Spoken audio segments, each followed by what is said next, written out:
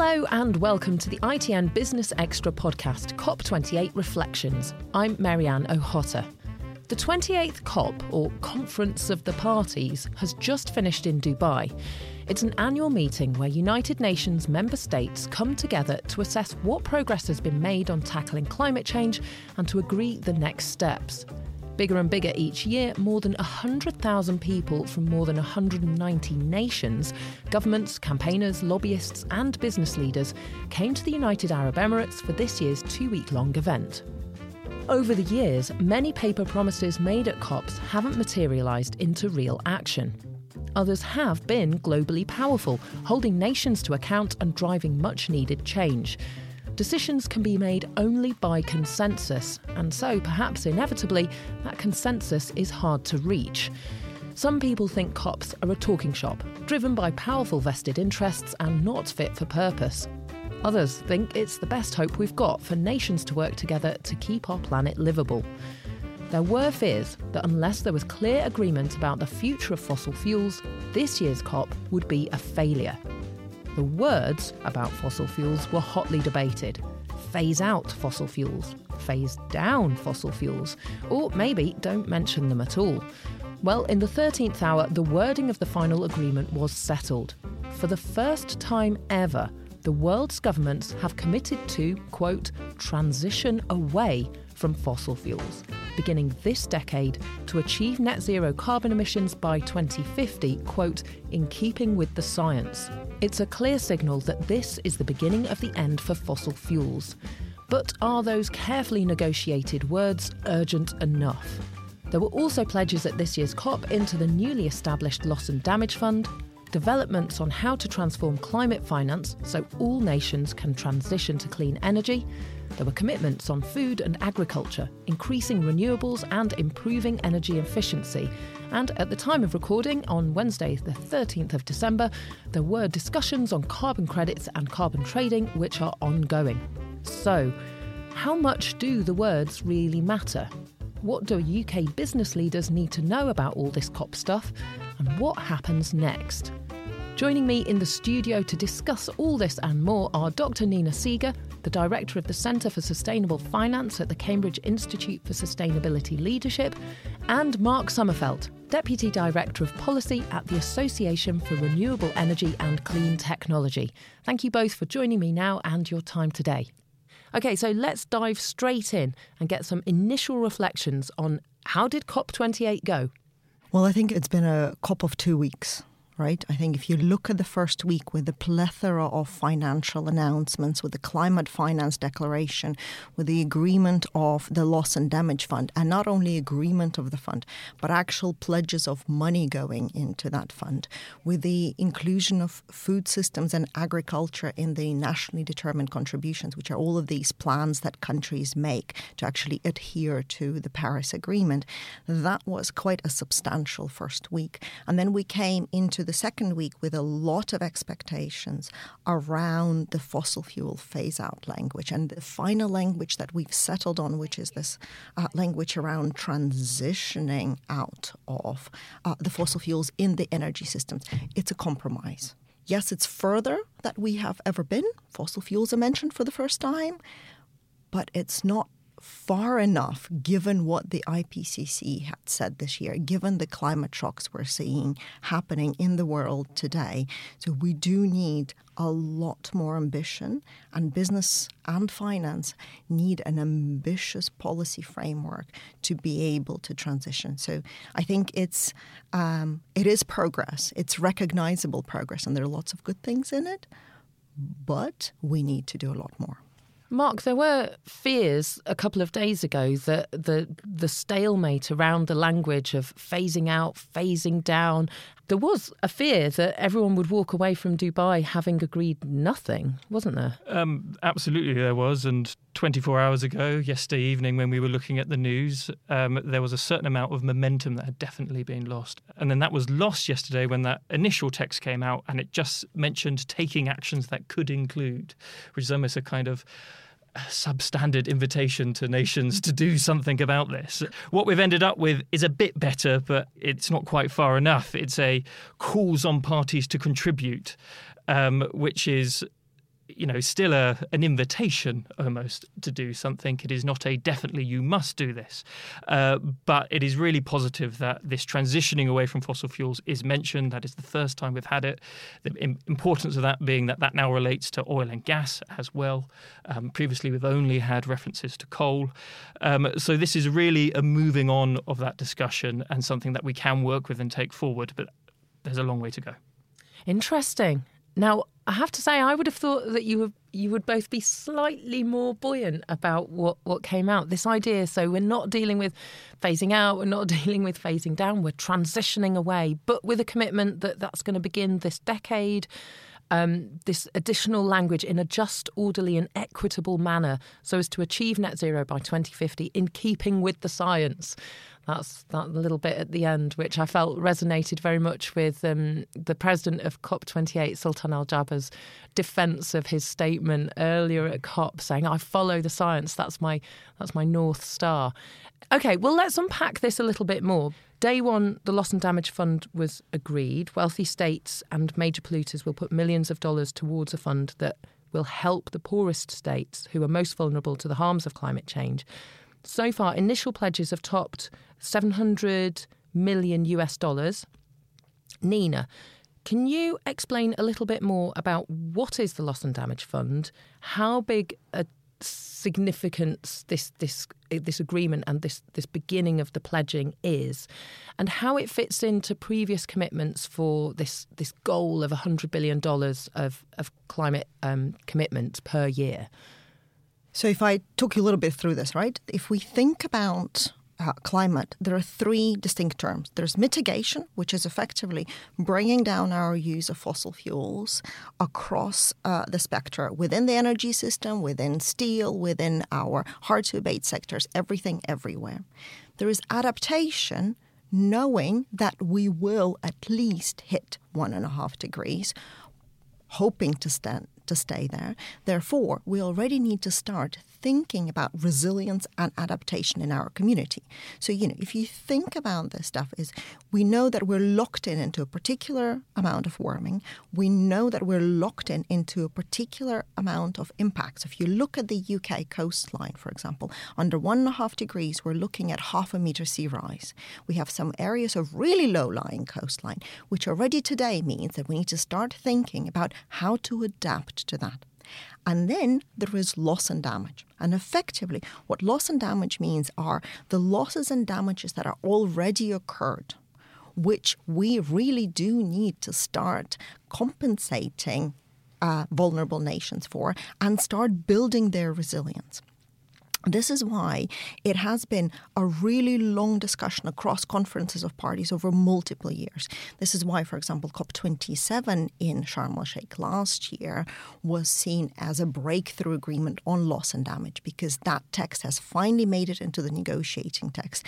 And we had opened up the framework for negotiation. Because remember, this has been quite a contentious issue where developed markets are very worried about any sort of liability language, because that potentially opens them up to legal avenues. So kind of finding a way around it was quite important.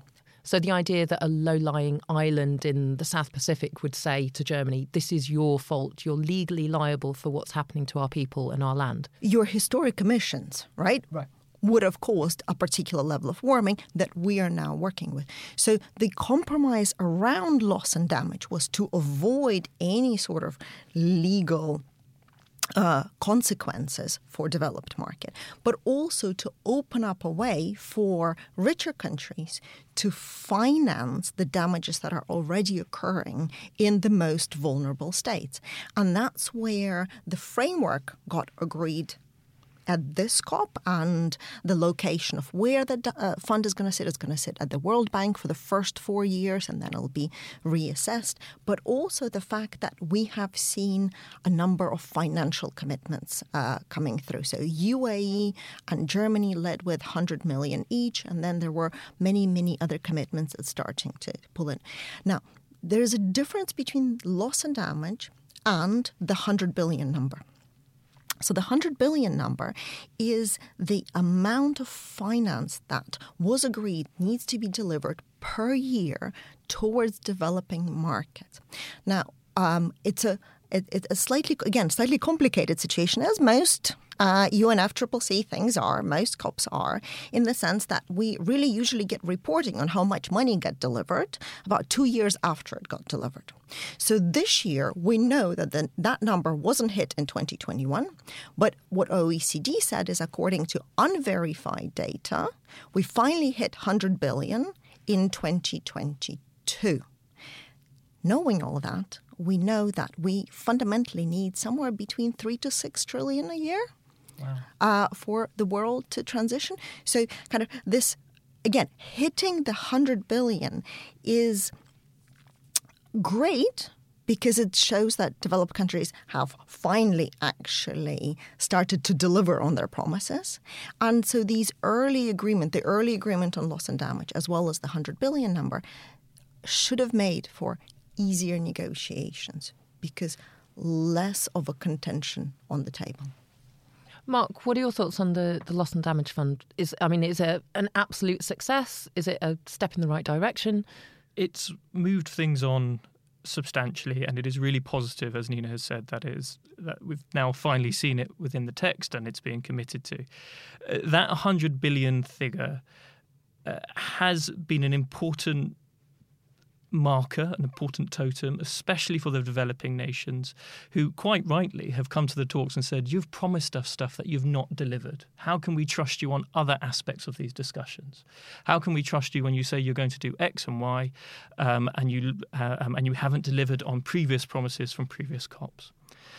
So seeing this loss and damage fund established, seeing that 100 billion figure, as Nina described, which is slightly separate but is crucial, actually delivered, mean that the parties can come together and have some confidence in each other and in what they are saying. You shouldn't overplay that in that there is still a lot of misgivings between the different parties, but it has certainly helped move the discussion on, and it remains crucial that developed countries do deliver on the commitments that they make, whether it be the loss and damage fund or any of the other commitments that have been made in the last 2 weeks. The politics of this is really where these commitments lie and how they're policed. There are certain things that we really, really need as a world as a whole, and that is phasing out of fossil fuels. That is really speedy transition. Then you think of where do you need to put finance to its best use? And a lot of the time, actually, putting finance to its best use is in the emerging and developing markets. So, you also have to think of it as, yes, there is a particular temperature check in having a COP each year, which effectively tells you where you are and agrees certain language and agrees to continue pushing forward. But for every other day of the year, we also need to think about creating enabling policy frameworks to allow private finance to flow into these countries. Because if you think about the 100 billion number, it's predominantly public finance. There's a very small amount there that's private finance. And while we know that there is enough money in the system as a whole in order to transition to a sustainable economy, we also know that we can't transition with just the public money. So we need to start figuring out ways to use public money as an enabler. So to use, for example, if I give you an example, a lot of private finance struggles with investing in particular developing countries with a particularly low credit rating. So if you think of a way of creating financial innovation that provides insurance for political risk, provides insurance for country risk. If you use multilateral development banks as a way to enable that flow of money where they take some of the risk off, then you are switching from using a small amount of public money where the politicians, as you very rightly said, who are responsible to their constituencies for using it in a particular way, and actually opening up a much bigger market, enabling that market to take account of opportunities across the entire world. It's striking, isn't it? Because it's risky, it's unfamiliar. It requires a complete overhaul in the way that business is done as currently. Can I be a little bit cheeky? Yeah. I agree with you that it's risky, and I agree with you 100% that it's unfamiliar. But also there is a particular thing that has to do with the perception of risk. So a lot of the times when you look at the country rating of a particular emerging country, what it has is it has parts around policy uncertainty. But if I bring it closer to home, and if the UK was judged along the same yardstick about our policy uncertainty and the changes that we see in the UK policy, would our credit rating be quite as volatile as some of those emerging markets ratings? I'm not entirely certain. So some of that risk is entirely correctly priced. But some of that risk is a perception of unknown, is a perception of particular volatility that's not always warranted.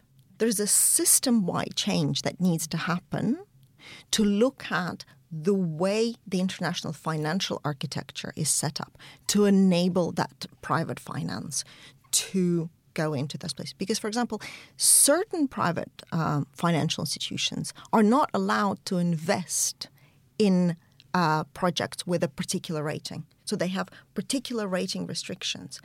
Pension funds have these issues, right? And however, if you think about long-term investment where pension funds should be invested for the long term because that is effectively their job, if you think about those long-term investments, they have to be aligned to sustainability.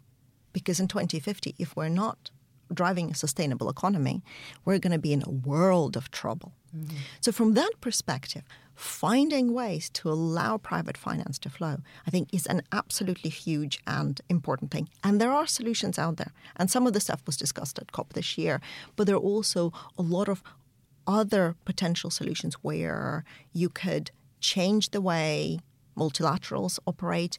You could, but also private finance can do some of this stuff on its own as well.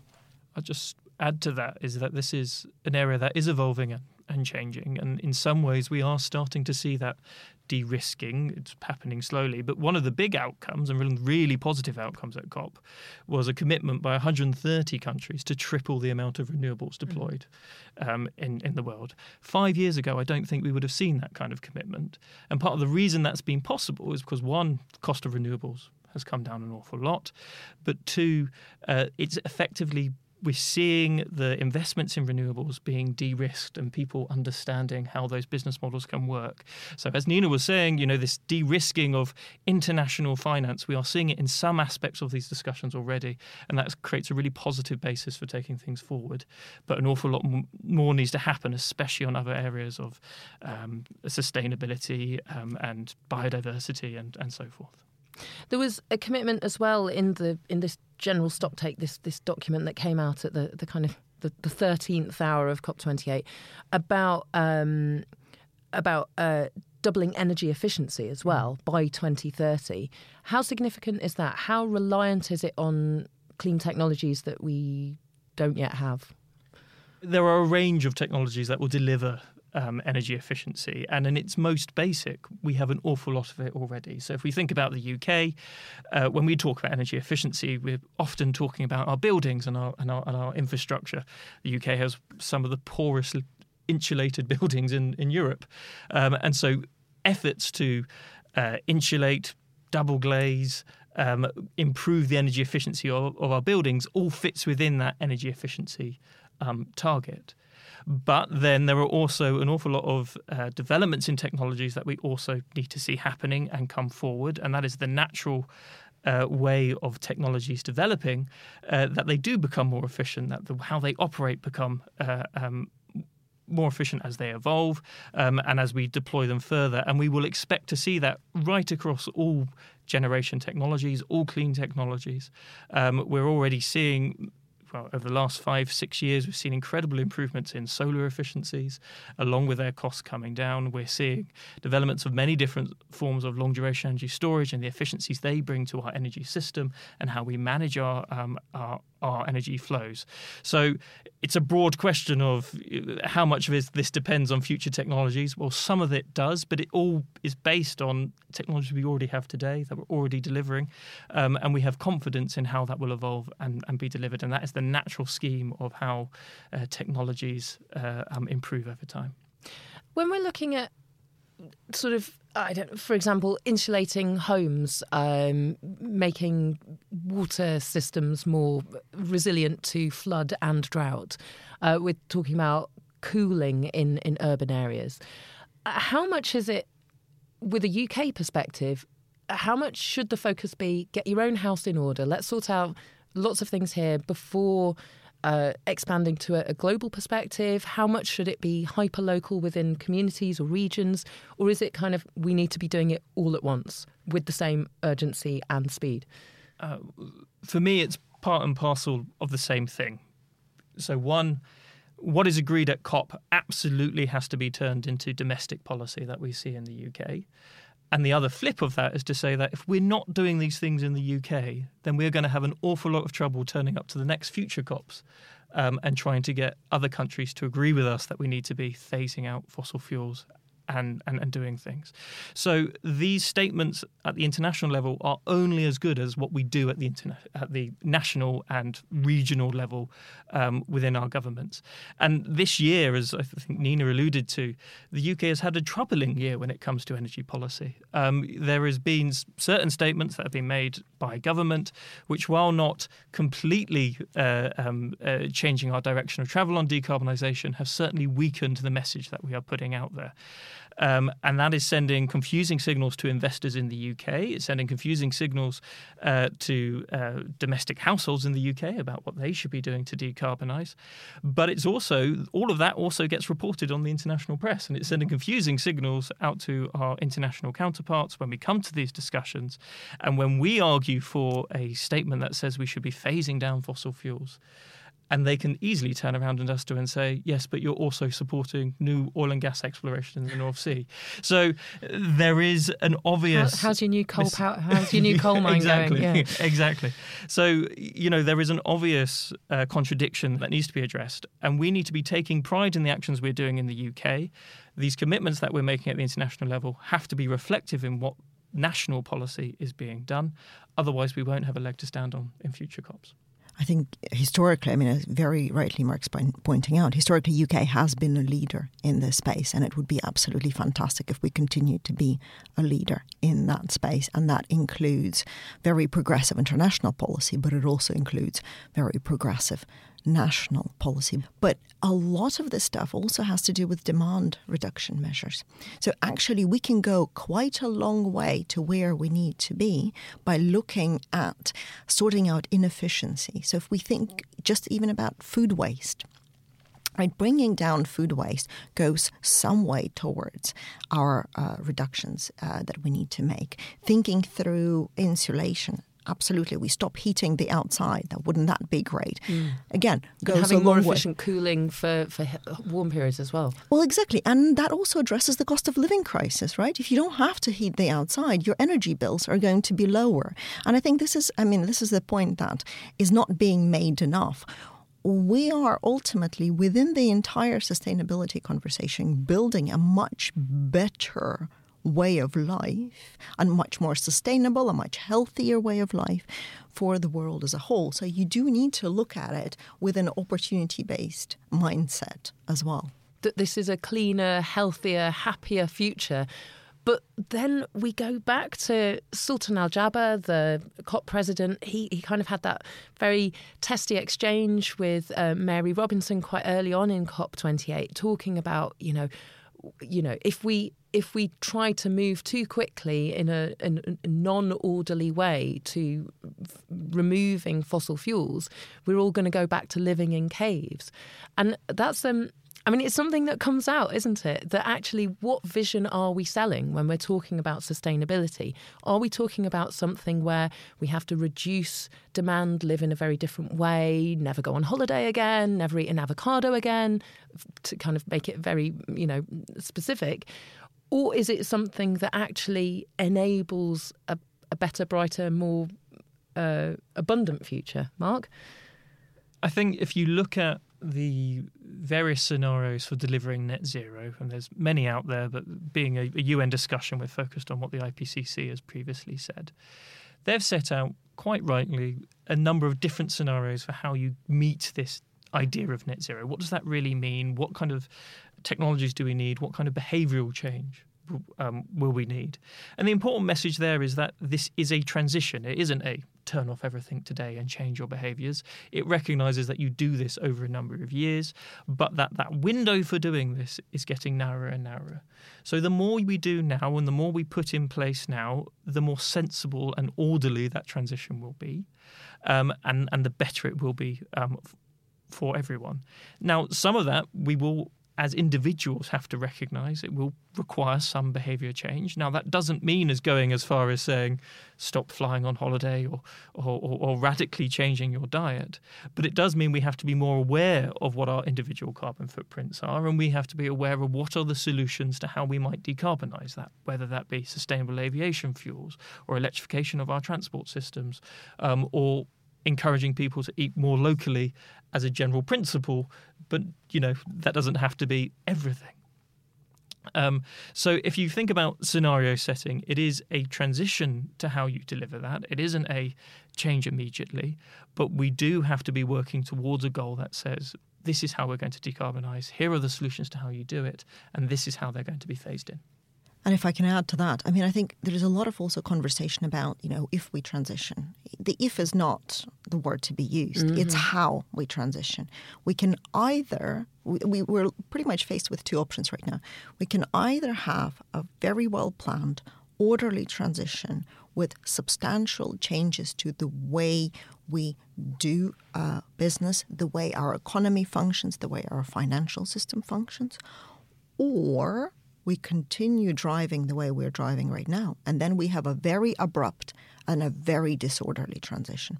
So the question is not whether we transition, it's the question of and how. Very harmful for billions of people. For everybody, right? Yeah. Absolutely everybody. And it won't just be harmful for emerging markets and developing economies. It will be harmful for every single person on this planet. So finding ways to act every day, and for individuals, it's not only looking at your how you travel or how you get to work or how you eat, but it's also where's your pension invested.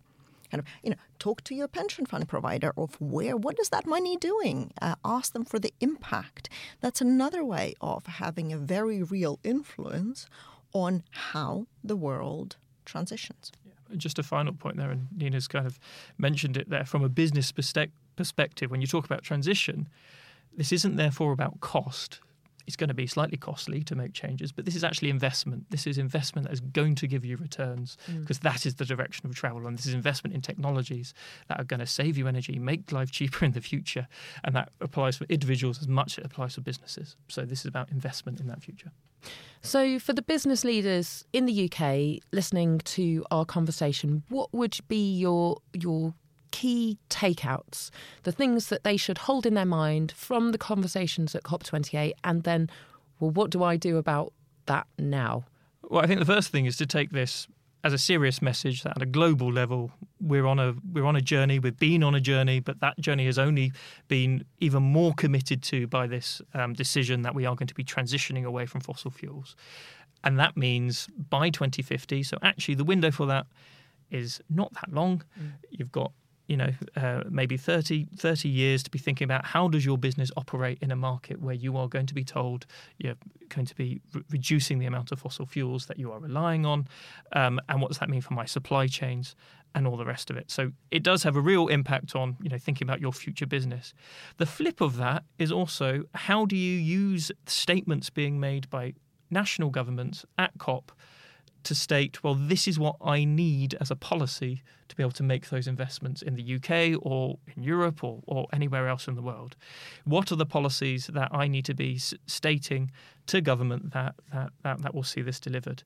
And using those commitments that governments have now made essentially to hold them to account. And the business will have an important role to play in holding governments to account on delivery of these commitments. So if there is a key policy that you need to see to be able to make those investments, make those changes, then be speaking with your policy advisors, be speaking with your policy teams, be speaking with your trade associations, which clearly I represent, but they're the ones that are going to be talking with government and using these commitments that we've seen in the last 48 hours to say to government, hello, this is what this really means in practice, and see those policies delivered. Nina? So if you look at your operations, at your investments today, look at how climate resilient they are. specifically look at how climate resilient your operations are, but also if you're making investments today, and while making those investments, you're not looking into the future, what you're investing in is effectively stranded assets. So assets that are not going to be able to be used. Therefore, think through the immediate perspective of where the opportunities in this new market lie, where you can go, where you can lead. Think through the threats and the risks that are already built in within our system and take steps to start addressing that. Irrespective of blips up or blips down on the politics of this or on the policy of this, the science on this is absolutely clear. So from that perspective, if we are forward-looking business leaders and forward-looking finance leaders, our job today is to continue driving this transition. And for those leaders who are saying, well, if I'm an early adopter, I mean, it's not very early adopting. I mean, we're running out of time. But if I go for this, if I jump with both feet, I might get burned because of the blips up and down, because of the unstable policy landscape that we're currently in. Maybe I'll just hang back, let other people get their feet burned, work out the pitfalls and the dead ends, and then I'll jump on the bandwagon at the last minute. What do you say to those folk? So I've spent half my career in actual pure play finance in the City of London, and we had a saying then is that it's much easier to avoid the losers in a winning industry than to pick the winners in a losing industry.